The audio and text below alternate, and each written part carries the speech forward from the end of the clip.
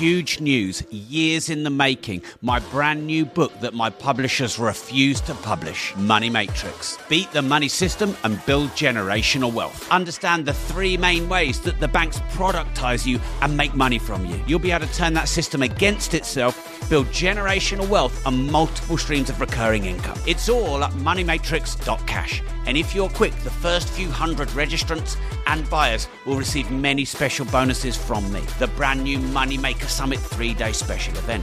Meet me at a champagne reception. Meet me at a multi-millionaire networking dinner.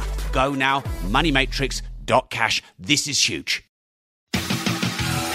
Welcome to the Disruptive Entrepreneur Podcast. What does the word disruptive mean to you? It means going beyond the ordinary, going beyond the status quo. Not thinking in the conventional way, not just sort of following the herd. Disruptive means shaking things up, you know? Disruptive entrepreneur is somebody who sees the problem and embraces the problem with a new way. Shake up and awakening. Quality will take care of itself, and you'll go from being disruptive, but also profitable. When you use your reservoir of talent, when you love what you do, then you disrupt. Mix it up, change it up, and dominate. And now, your host, 8 times best-selling author and double world record holder, Rob Moore.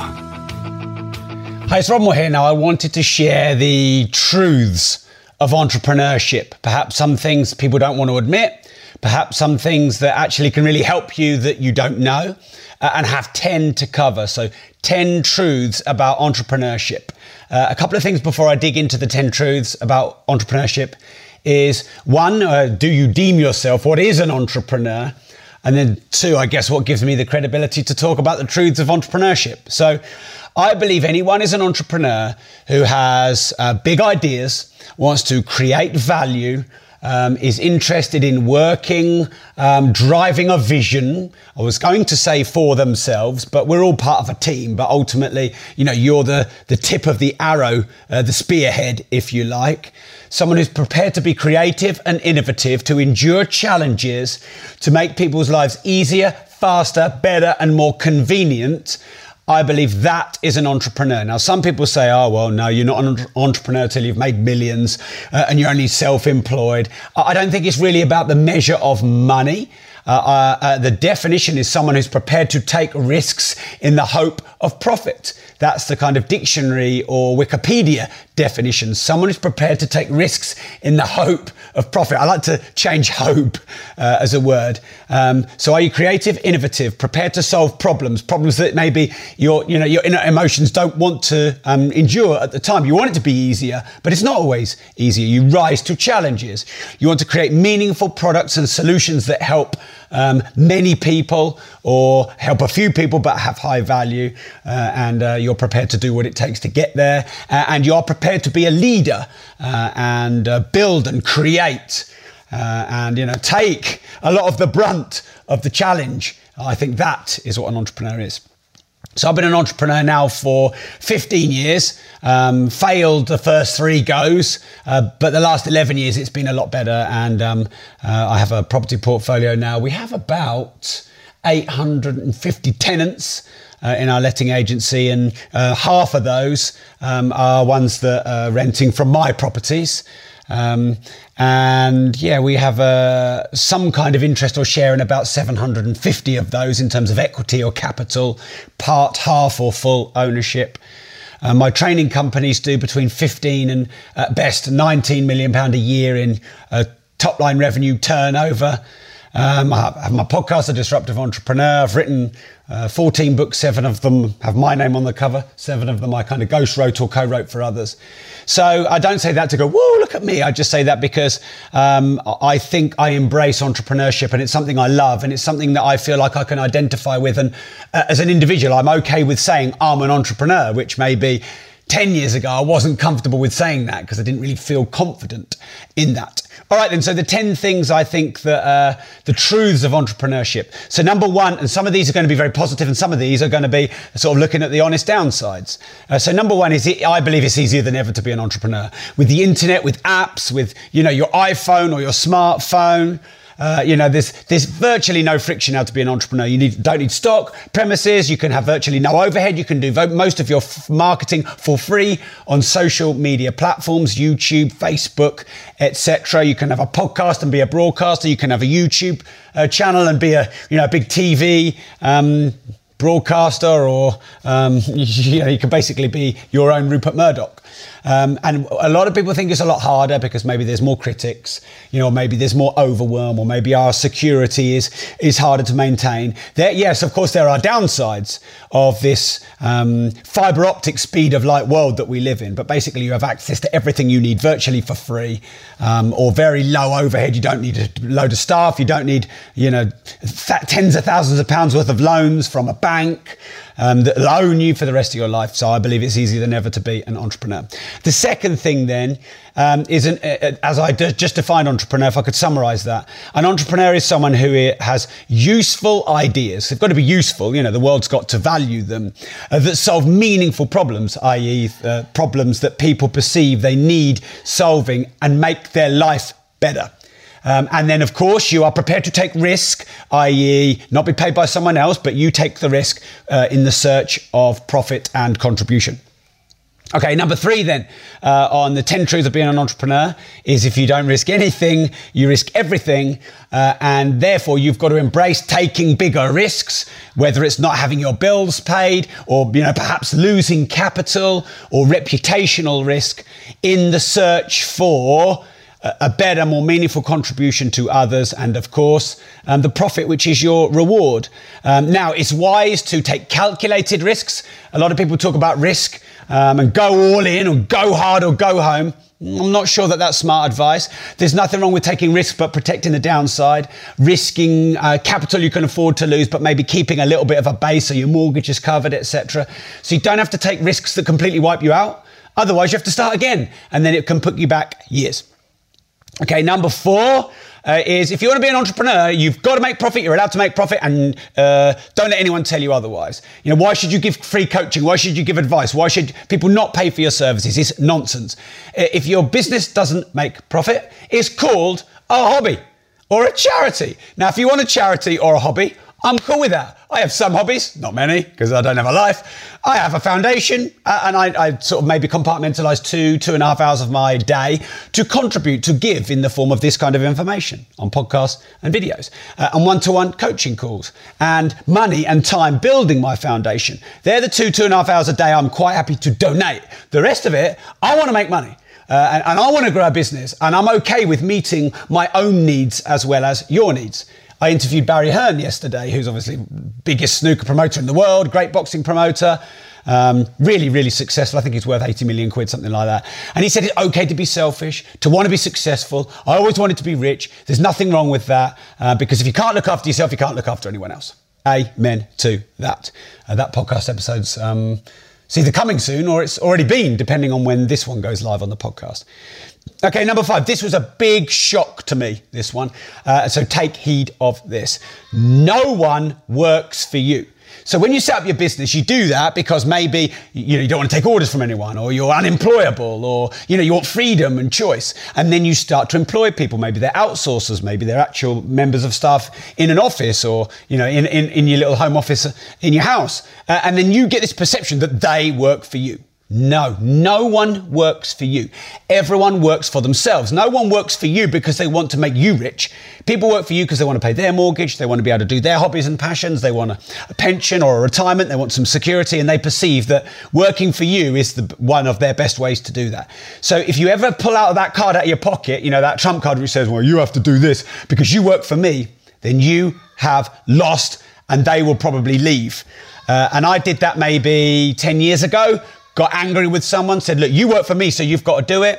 And I built a lot of resentment to me from him. And he pulled out 4 of my other staff. We only had about 10 at the time, and they set up in competition. And I realized from that day, I'm never going to say, you work for me, and I'm never going to expect that someone should do something just because I'm paying them. Now, of course, they make mistakes, and you're paying them, and you have to fix them, and you're paying them. So you're having to pay twice for a job that's not done properly. But that's up to you, your training, your onboarding, you sharing the vision, you've got to motivate them. You've got to get them inspired. You've got to get them to work out what selfish needs are met for them working for your company. And if you want to, get the most out of them and you really want to grow them as a key member of your organization, you've got to find out what's most important to them and sell what you want them to do based on what they find most important in their lives and what they want, not based on what you want. That was a bit of a shocker to me, but it's the cold, hard truth. Okay, number 6 then, and this is a bit of a shocker as well, and I'm not saying you'll never get it, I'm just saying don't expect it. So do not expect any love. Do not expect the world to come and support and help you. Donations, charity, grants, all that. You as an entrepreneur give to your staff. Give and make sacrifices for your family. Put a lot of value out there. Do a lot of work for a lot of people. And sometimes you can think, fucking hell, who's giving to me? Sorry if I swore, if you're listening and you're under the age of 18 or 7 in Peterborough. You've got to give. Where's the love? Where's the support? Where's the people lifting you up? Now, you can't expect that. But you need that sometimes and you want that. So you have to go and seek that out through mentors or, becoming a part of a mastermind group or something. But don't expect it because you know what? You have to take all the stresses and challenges at the top. And the great entrepreneur takes all the stresses of the cash flow issues and the marketing issues and the HR issues and the legal issues. They take all of that stress. They protect their team from it. And then they keep inspiring the team and making the team feel like we're moving towards our vision. I'm not saying hiding truths, but I'm just saying that's our job, to block out a lot of the challenges that would demotivate the staff. So you've almost got to be like this, you've got to be able to take like a deflector shield almost. A lot of the time when I'm in the office, I know that my job is to just walk around the office, giving compliments, motivating people, making them laugh, making them feel like they want to work for me. What's this energy, this culture in the offices? Because that's productivity right there. There's nothing wrong with the audio, it's just me. So, I really want to enjoy what I do. I love what I do and I want to enjoy it. Now, I know that, every now and again I'm going to have a hard hour or a hard day or a hard week, and that's okay. But most of the time, if I'm going to work, I want to enjoy it. And I want my staff to have the same experience. I think if they enjoy what they're doing most of the time and they like being there and they're around good people and we can have fun as well as make some money and do some good, that's the culture that I want to create. So I've got to block out all the difficulties I'm having and the shit days I'm having and still try and be this beacon of light to them. And that's not always easy. And I'm trying to develop that all the time, every day. Okay, then. Number 7, money comes from solving big, meaningful problems, then scaling it to more people and increasing the prices and the profits. So that's how money comes. I've got a formula for wealth, which is value plus fair exchange times leverage. Value is what you give the world, the meaningful problems you solve, whether it's, do you remember when the birds used to peck the milk bottle tops? And you went outside in the cold morning and your milk bottle tops were pecked by birds and that was really annoying. Well, Tetra Pak solved that big problem. Do you remember the Post-it note was a failed glue where the thing wouldn't stay on the desk or the computer or the wall long enough, but of course that was the idea of solving the fact that you could just temporarily stick things all over the place to remind yourself. So you have to solve the problems, the pains that your potential and existing clients have in a meaningful way and in a way that you can make fair and possibly growing profit margins.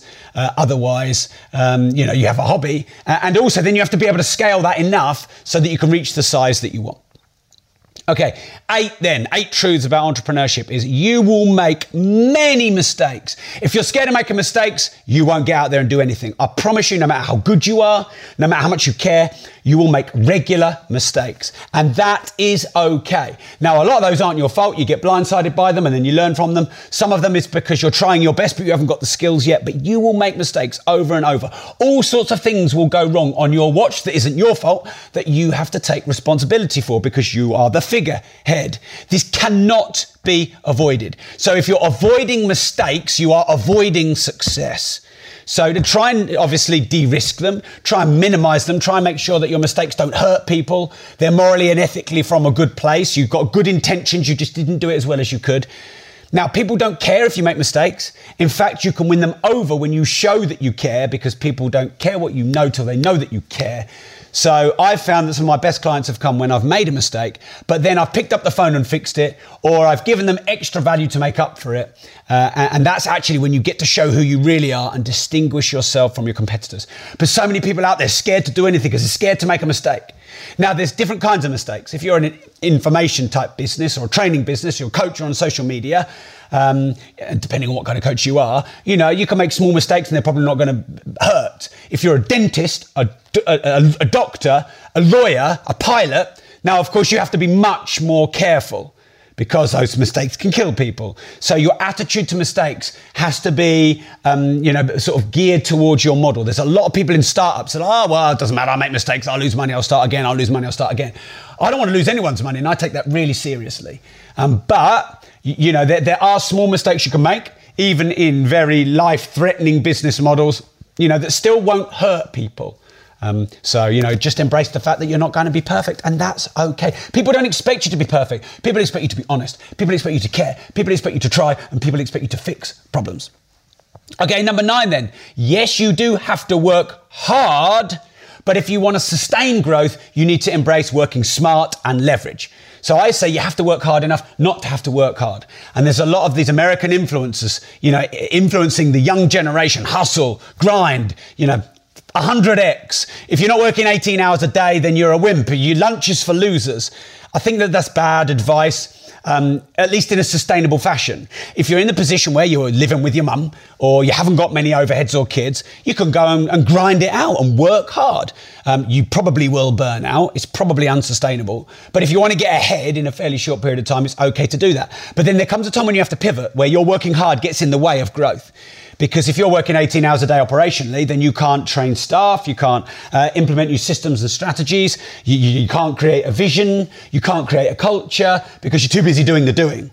So by all means do the doing, but at the start, maybe spend 1 hour a day on strategy. And then 6 months down the line, 2 hours a day on strategy. And what you find is the billionaires spend nearly all their time on strategy and virtually none of their time on operations and tactics. But of course, you can't be this big strategic dreamer and actually not get stuff done. So it's a bit of a paradox.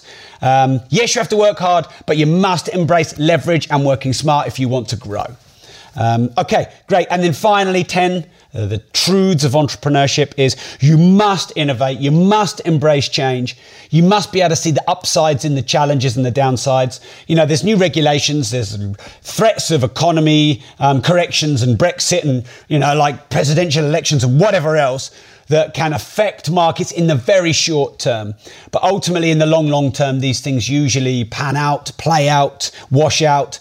And what you usually have is equal upsides to downsides, but you just saw the downside and not the upside. Now, over time, companies like Coca-Cola went from sort of more medicinal to refreshment type drinks. Rolls-Royce were always in aircraft before they were in automobiles. And if you look at a lot of companies that have lasted 100 years, they're usually not the same as they were. Lamborghini were tractors before they were sports cars. So, innovation, change, even change that you see as a downside has an equal upside, and you must embrace that. And in this world now, which is changing faster than ever, it's probably true to say that the only constant is change. Okay, so I'm given feedback that people like the summaries because I talk a lot. So here's the summary of the 10 truths about entrepreneurship that I think it needs to be shared with the world. Number 1 is it's easier than ever to be an entrepreneur because of the internet, high light speed fiber optics, apps, your iPhone. You don't need stock, premises, loans anymore. You can just get started on free social media. Number 2, an entrepreneur is someone that has useful ideas that solve meaningful problems. They create the solution and then they monetize it for profit. Number 3 is if you don't risk anything, you risk everything. So you need to take calculated, downside protected risks and embrace risk. Number 4 is if you don't make profit, then you're a hobbyist. So it's okay, and you must make sustainable profit, because sustainable profit can be reinvested into creating better products and services. Because if you don't, your competitors will out-innovate or improve you. Number 5, no one works for you. Everyone works for themselves. Find out what they think is most important to them, and then influence and lead them based on what they want, not based on what you want, and they'll do what you want so they get what they want. Okay, number 6, don't expect any love, support, handouts, grants, or anything else. You give, and the world take. But that means you're becoming a leader. That means people are inspired by you. If you want help, you've got to go and ask for it. You've got to seek out mentors and coaches. It won't just fall in your lap. And sometimes I wish it did. Sometimes I think I'm going around giving everyone else love. What about me? What about poor me? What about poor me? No one cares. Okay, number 7, money comes from solving big, meaningful problems and then scaling it to more people using my formula for wealth, value plus fair exchange, which is your profit and their value times leverage, which is obviously more people, national, global, international. Okay, number 8, you'll make many mistakes, embrace them, make them, de-risk them, don't make killer mistakes, but make plenty of small incremental mistakes. People don't care what you know till they know that you care. So when you make mistakes and you fix them, they'll love you even more. Okay, number 9, yes, you have to work hard, but you also have to work smart and you have to leverage to grow. So in the end, you can work so hard that you get in your own way. And then number 10, you must innovate. You must embrace change. All change has an equal upside as well as a downside. So whether that's regulation or tax changes or Brexit or some kind of economic correction, they all have equally balanced upsides. You just have to seek them out. Okay, so thanks for tuning in to this Disruptive Entrepreneur episode and live video. If I can help you in any way, let me know. Ping me a question in the Disruptive Entrepreneurs community on Facebook. Tag me in. I'm pretty active on social media, so I will be happy to help you. You just search Disruptive Entrepreneur Community on Facebook. You'll find us there. There's 11,500 of us now who listen to the podcast in that group. But there's millions of listeners across the world of this podcast, so you need to get yourself in the group because this is where we keep the dialogue going and where I can answer your questions personally. Thanks for tuning in. And remember, if you don't risk anything, you risk everything.